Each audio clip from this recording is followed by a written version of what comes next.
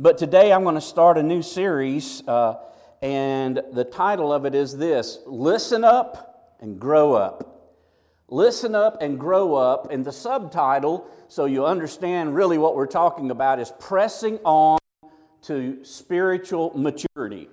When I got saved as a 10-year-old, I never did grow spiritually. I got saved, I know I was saved, but I never did grow spiritually. It wasn't till 19 years of age when I really understood what it meant to let Jesus be the boss of my life that I began to grow spiritually.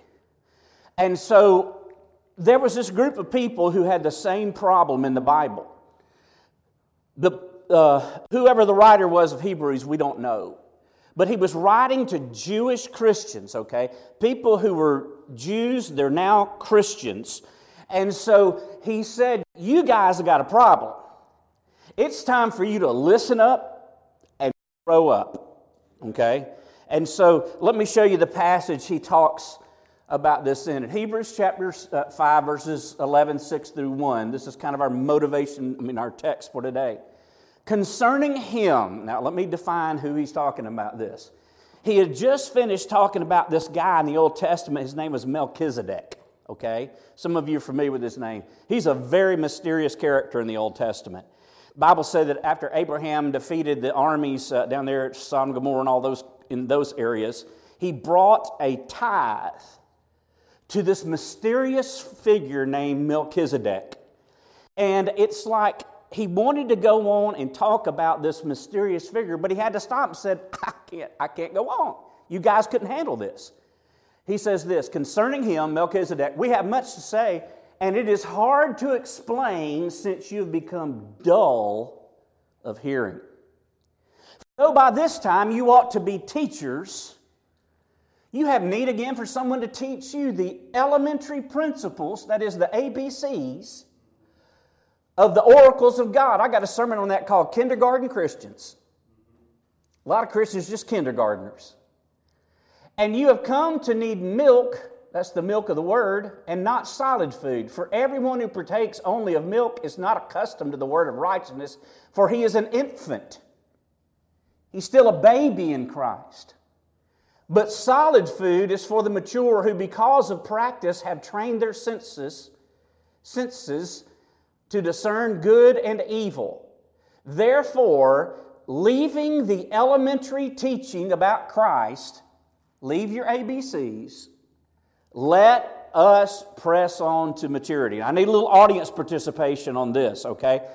See the words there in orange? I want you to say them out loud to me, and I want you to include yourself in that, okay? So let's just do this. Let us press on to maturity. Let's say it again. Let us press on to maturity. Now, what I'm going to do today is I'm going to show you an overview of what we'll be covering in the next 4 weeks. We're going to talk about today the motivation of spiritual maturity. What is it that will help you get a kickstart to start growing up like I did after years of not growing to a kickstart when I was 19, the motivation of spiritual maturity. Here's the second thing, the myths of spiritual maturity. There's a lot of thinking that we have out there about how to grow spiritually that's just flat out wrong. And we need to expose those myths. Then the next week, we're going to talk about the marks of spiritual maturity. This kind of kid, see how he's against the wall there? And you know how your parents used to chart your growth? And my dad, he would chart my growth, and on the side he'd put, Lord help him. He's going to be short all his life, but no. So God has a chart that you can stand against to tell you if you're growing spiritually or how mature you are spiritually. We're going to take a look at that, the marks of spiritual maturity. And then we're going to take a look at the means of spiritual maturity. Because, see, it takes more than just you doing it. It takes other things to help you to grow spiritually that are even outside of yourself. So that's kind of the 4-point outline. This is kind of funny. I'd already planned on going to go see my mother to kind of help take care of her and relieve my sisters for a while. And I mapped it out on the calendar, and I finish up this series right before that week that I go to see her. So it's just kind of like the Lord just fit this right in the slot without me marking this out. So here we are, where I believe God wants us to be. And because I know where God wants us to be, I believe God wants to speak to every one of us. Let's bow for a word of prayer. Would you pray with me? And let's pray that God would prepare our hearts to hear this. First of all, would you pray, God, help me to listen to this. Help me understand it.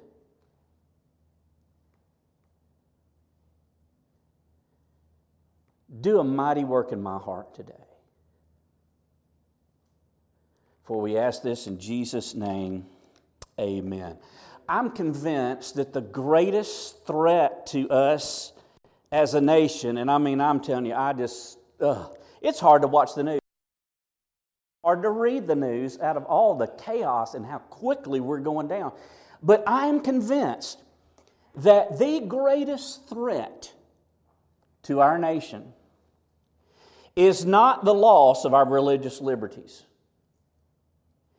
It is not secular media, whether that be news or Hollywood, that ridicules Christians and basically is just telling them now, just sit down and shut up. It is not the woke culture where people think, oh, all of a sudden, I've discovered I'm woke, and there's just a bunch of systematic racism in this country, and all this kind of junk that's going on out there that's false. It is not the cancel culture where if you said something 20 years ago that was offensive to somebody, they come back to you in the media and said, you said this 20 years ago, and everybody wants to cancel your show and the mob mentality. That's not the greatest threat. It's not. I don't know if you saw this yesterday. They got a video of this. This young little boy and his mother are driving by an American flag that are stuck in the ground. The mother's driving, the boy pulls over, grabs the American flag, picks it up, and throws it down. But that's still not the greatest threat. The greatest threat is not what we call apostasy. The word apostasy means you were claiming that you were a Christian, but now you've totally turned your back on the faith, and you don't want to have anything to do with it. Do you know, I've never seen it like I'm seeing it today. Some high-profile preachers that are stepping away from the faith and saying they're now an atheist or an agnostic. It's scary. Liberal churches that teach that Jesus was just some kind of normal man. The Bible's full of errors. The virgin birth didn't really happen. And yes, that is prevalent out there. That's not the greatest threat. The greatest threat is not false doctrines and the cults and all these kind of things. I really believe, I don't think I've ever heard anybody say this, but I really believe it's the greatest threat. The greatest threat to our churches is spiritually immature Christians. You know why I say that? Because God says He's not going to start a revival among those people I mentioned. Revival starts in God's people. And I really believe one of the reasons God is allowing this to happen, you know, God could stop all this in a minute if He wanted to. He could strike dead that kid that did that, but He's not going to. You know why I really believe? It's going to take something heavy duty on God's people for us to wake up and start growing up and being the people God wants us to be. Now, you know, when I was a child, there were certain things that were age appropriate. I loved my BB gun and my pellet gun. Now, I wasn't a great hunter, but boy, I could like shotguns and things like that later on in my life. But I'm telling you what, I have massacred some squirrels and massacred some little birds. But you know what? My parents didn't give me a BB gun when I was 3 years old. Could you imagine that? Whoa. You don't give a 3-year-old a BB gun, right? You can give him a little Nerf gun. Well, I don't know, some of them pop your eye out. But here's the deal. You don't give a 3-year-old a BB gun because he's not ready to handle it yet. You don't give a 10-year-old a car because they're just not ready to handle it yet. Some of y'all are thinking, you don't give a 16-year-old a car. They can't handle it yet. But, you know, I really believe this, that God has great things for this church. I really do. I believe He has more for us. But you know, one of the reasons that some things God has to do before He gives us more influence, more people, is He has to grow us up a little bit. And when we grow up, we'll be ready to receive what God has for us. And so everything is going according to God's plan.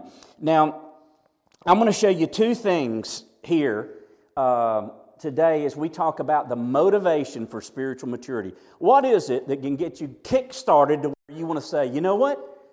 I want to grow up. I need to grow up. All right? First of all, we see in this passage, there is a diagnosis of spiritual immaturity. So here's the writer of the book of Hebrews, and he's looking at this group of Christians, and he's saying, there's a problem here. There's a sickness here. And this sickness is in many of our churches, and this is a spiritual sickness that many of you in this very room may have. The diagnosis of spiritual maturity. And he tells them three characteristics that describe them, and these will describe you if you are not maturing spiritually. First of all, he said there's a failure to make application. Listen to what the Bible says in Hebrews 5:11. We quoted it earlier, but just listen to it. Concerning Melchizedek, we have much to say, and it is hard to explain. That is, I can't get it through your head because you have become dull of hearing. How do we become dull of hearing? Because we hear from God and we don't do anything about what He told us. We hear from God, we don't make any changes. We hear from God, we don't change our lives, we don't apply the Scriptures. And the more we do that, the more we dull our hearing. There's the failure to make application. You know, one thing that I've noticed about us as especially Baptists, we are professional listeners. Man, listen to this. You get 2 full sermons here, Sunday morning and Wednesday night. You get Sunday school. You get disciple groups, and most of y'all come to that. So you're getting 4 lessons or sermons a week. And listen, if you continue to listen to things and you don't do what you're being taught, guess what? Your ears are closing to really hear from God. That's why when you are right with God, maybe some little kid will get up and give a testimony about God, and it will bless your heart because you're sensitive to the things of God. And that's why some people can listen to a great preacher and they sit there. It's like, did you get anything out of it? I didn't get anything out of it. You know what the problem is? The problem wasn't with the preacher. The problem is with you. You become dull of hearing. Your heart is not sensitive to the Word. And that's what these guys were experiencing. James says this is a dangerous way to live. If you don't apply the Word, listen to what the Bible says in James 1:21 through 22. Therefore, putting aside all filthiness. You know what the word filthiness there is? I love this word. It's a Greek word. It's called, listen to this word. This is one of those I love to pronounce. Not that I'm smart, but listen. Rupapion. That's the name of that Greek word, Steve. You know what rupapion means? Now, this will gross you out. Rupapion means earwax. And you know what James says? Some of y'all are listening to sermons, listening to preaching, you're bored out of your mind, you're not getting anything out of it because you got so much spiritual earwax, you can't hear from God. And he says, therefore, get rid of that spiritual earwax out of your ears. That is, you repent. That is, you say, God, I'm going to start applying to your word. I'm going to get right with you. All of a sudden, the earwax comes out, and you hear better from God. And he says, get rid of that filthiness and all that remains of wickedness.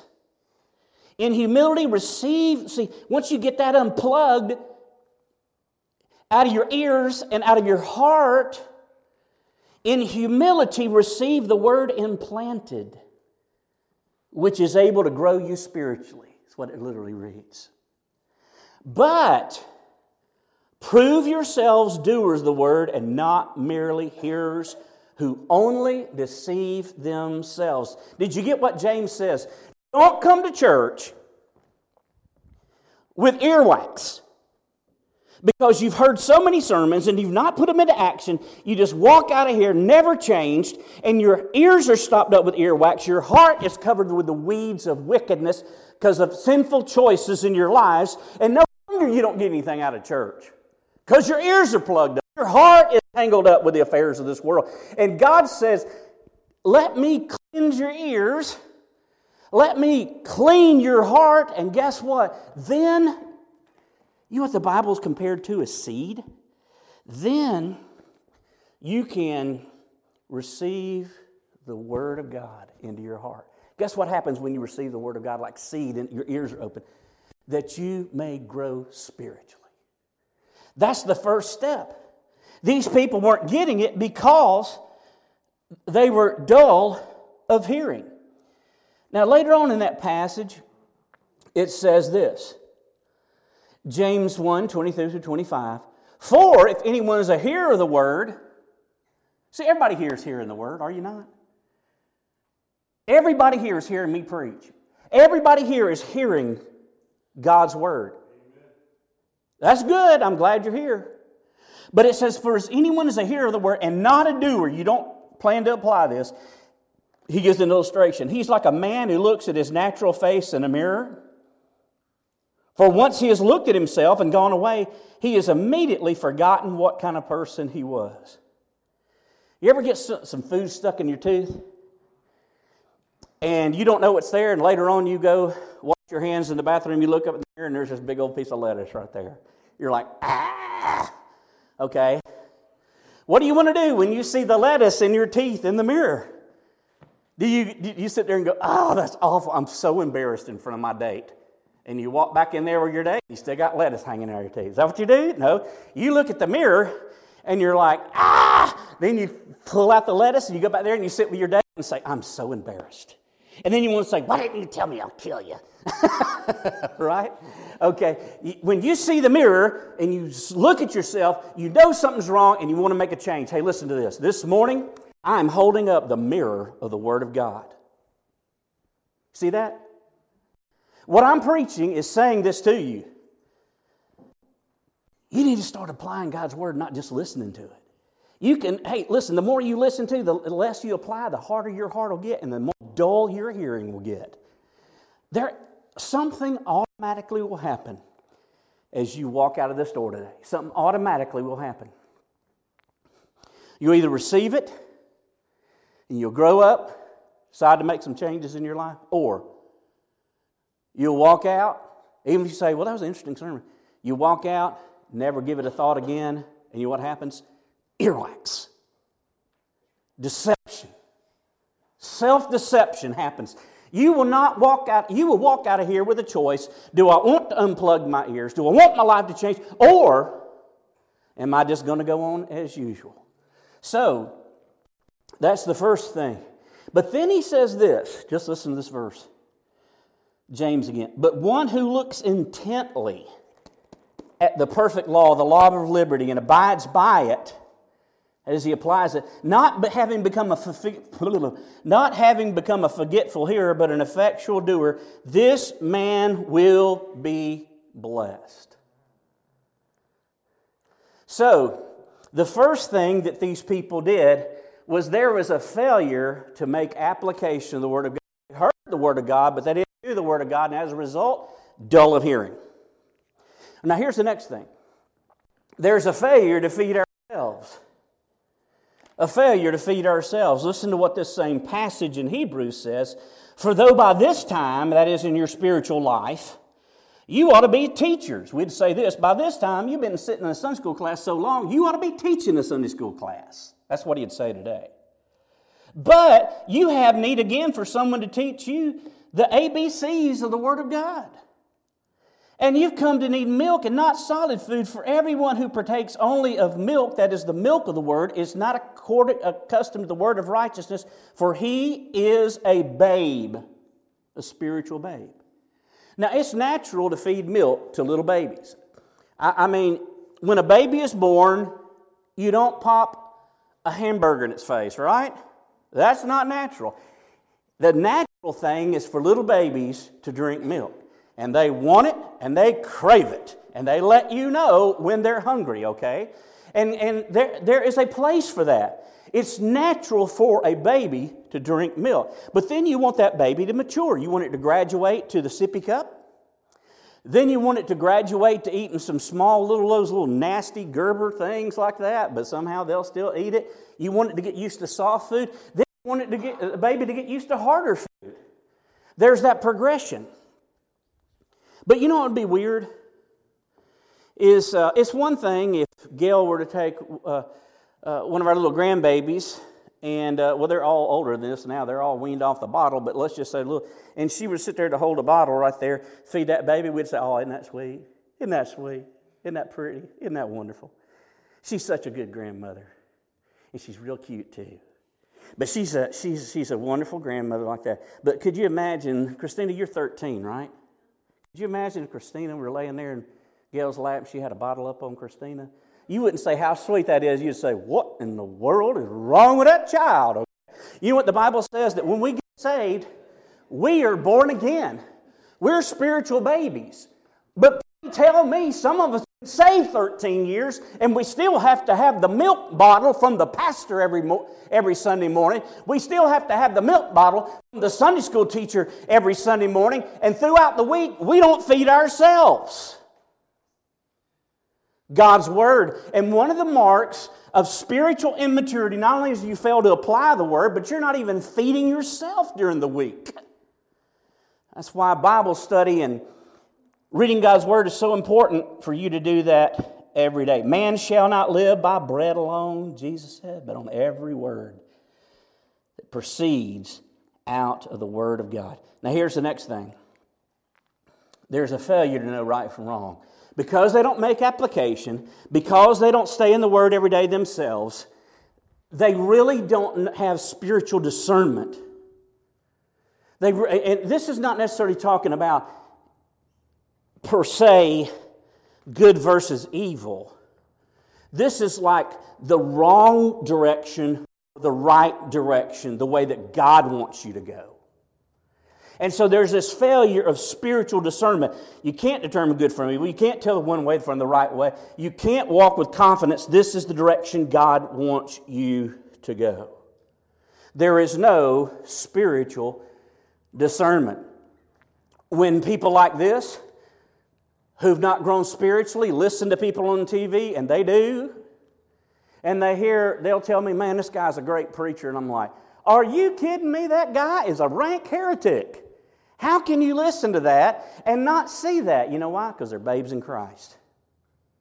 They haven't grown enough to mature to say, something's wrong with his teaching. Red flags, something's wrong. That contradicts this. That isn't what the Bible says. You know why? Because they don't know what the Bible says. They haven't trained their mind to discern right from wrong.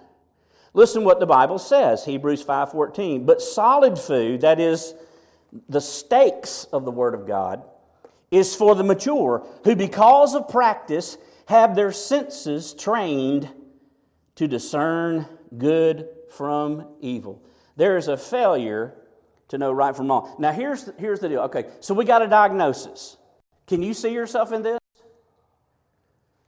I don't apply God's Word. I listen to it. I'm a good person, but I don't apply God's Word to my life. I don't try to live it out. I don't spend time in God's Word, chewing on it, reflecting on it. I don't feed myself. I just get fed once a week by the preacher or the Sunday school teacher.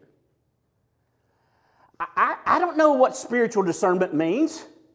I don't know what the will of God is for my life. I don't even know how to determine the will of God for my life. Now see, if that's you, you're spiritually immature. That's a diagnosis. Now that's okay if you first gotten saved. You're a baby in Christ.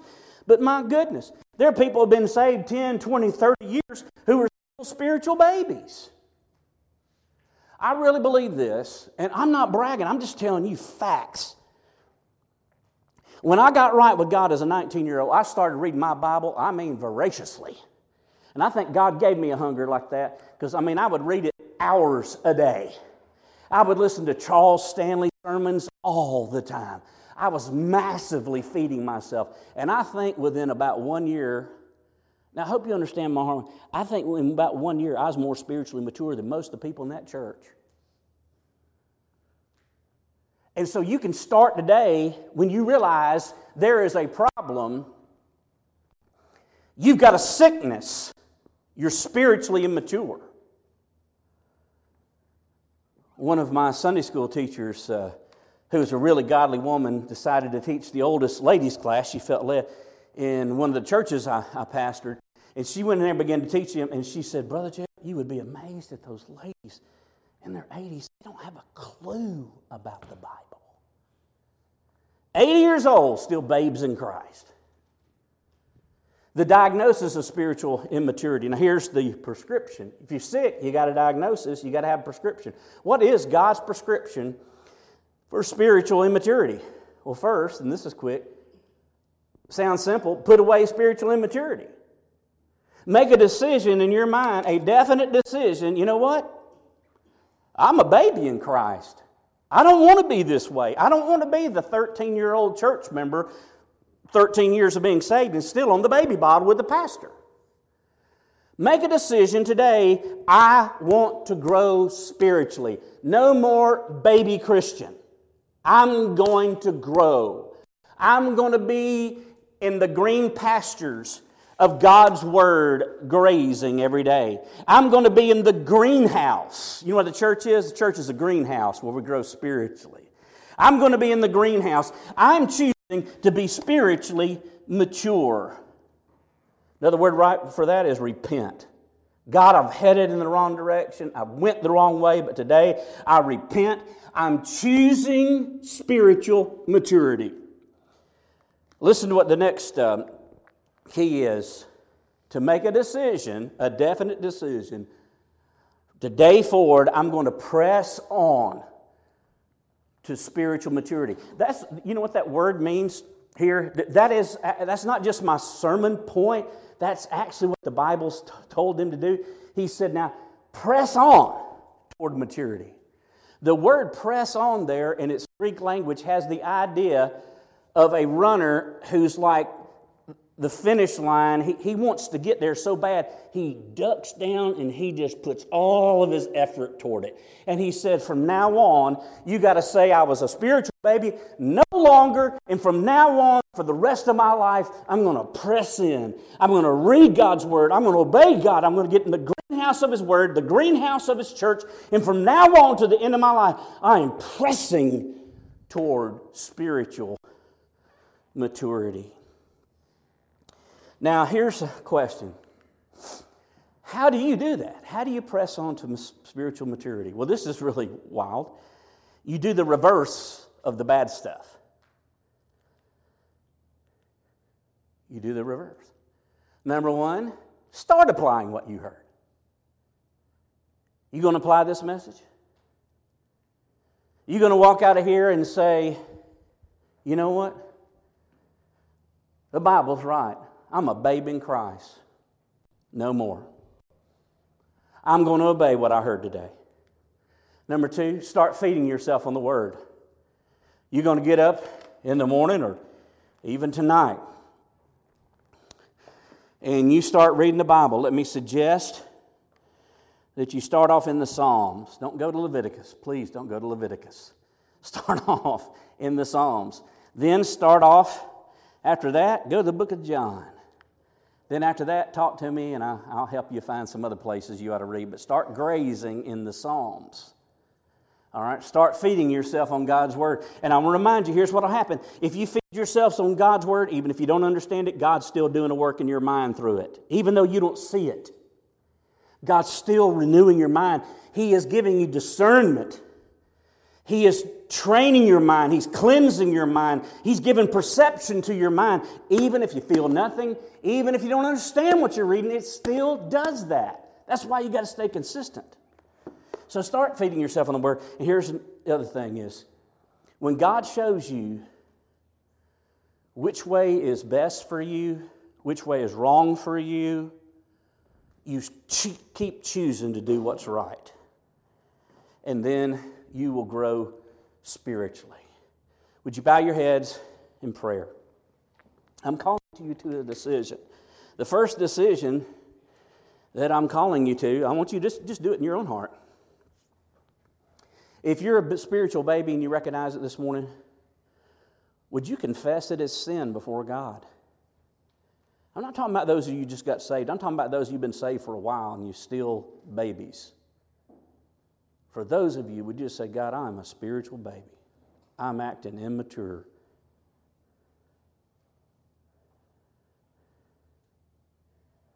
And then secondly, would you say to God, I repent of that sin of being a baby Christian?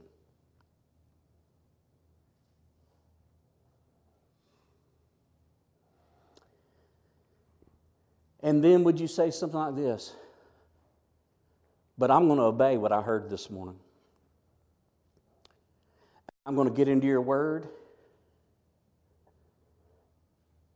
and I'm going to get into your greenhouse and begin to grow and flourish to be the man of God and the woman of God you want me to be. Now here's the next thing. We head bows, eye closed still. You can't grow spiritually unless you're born spiritually.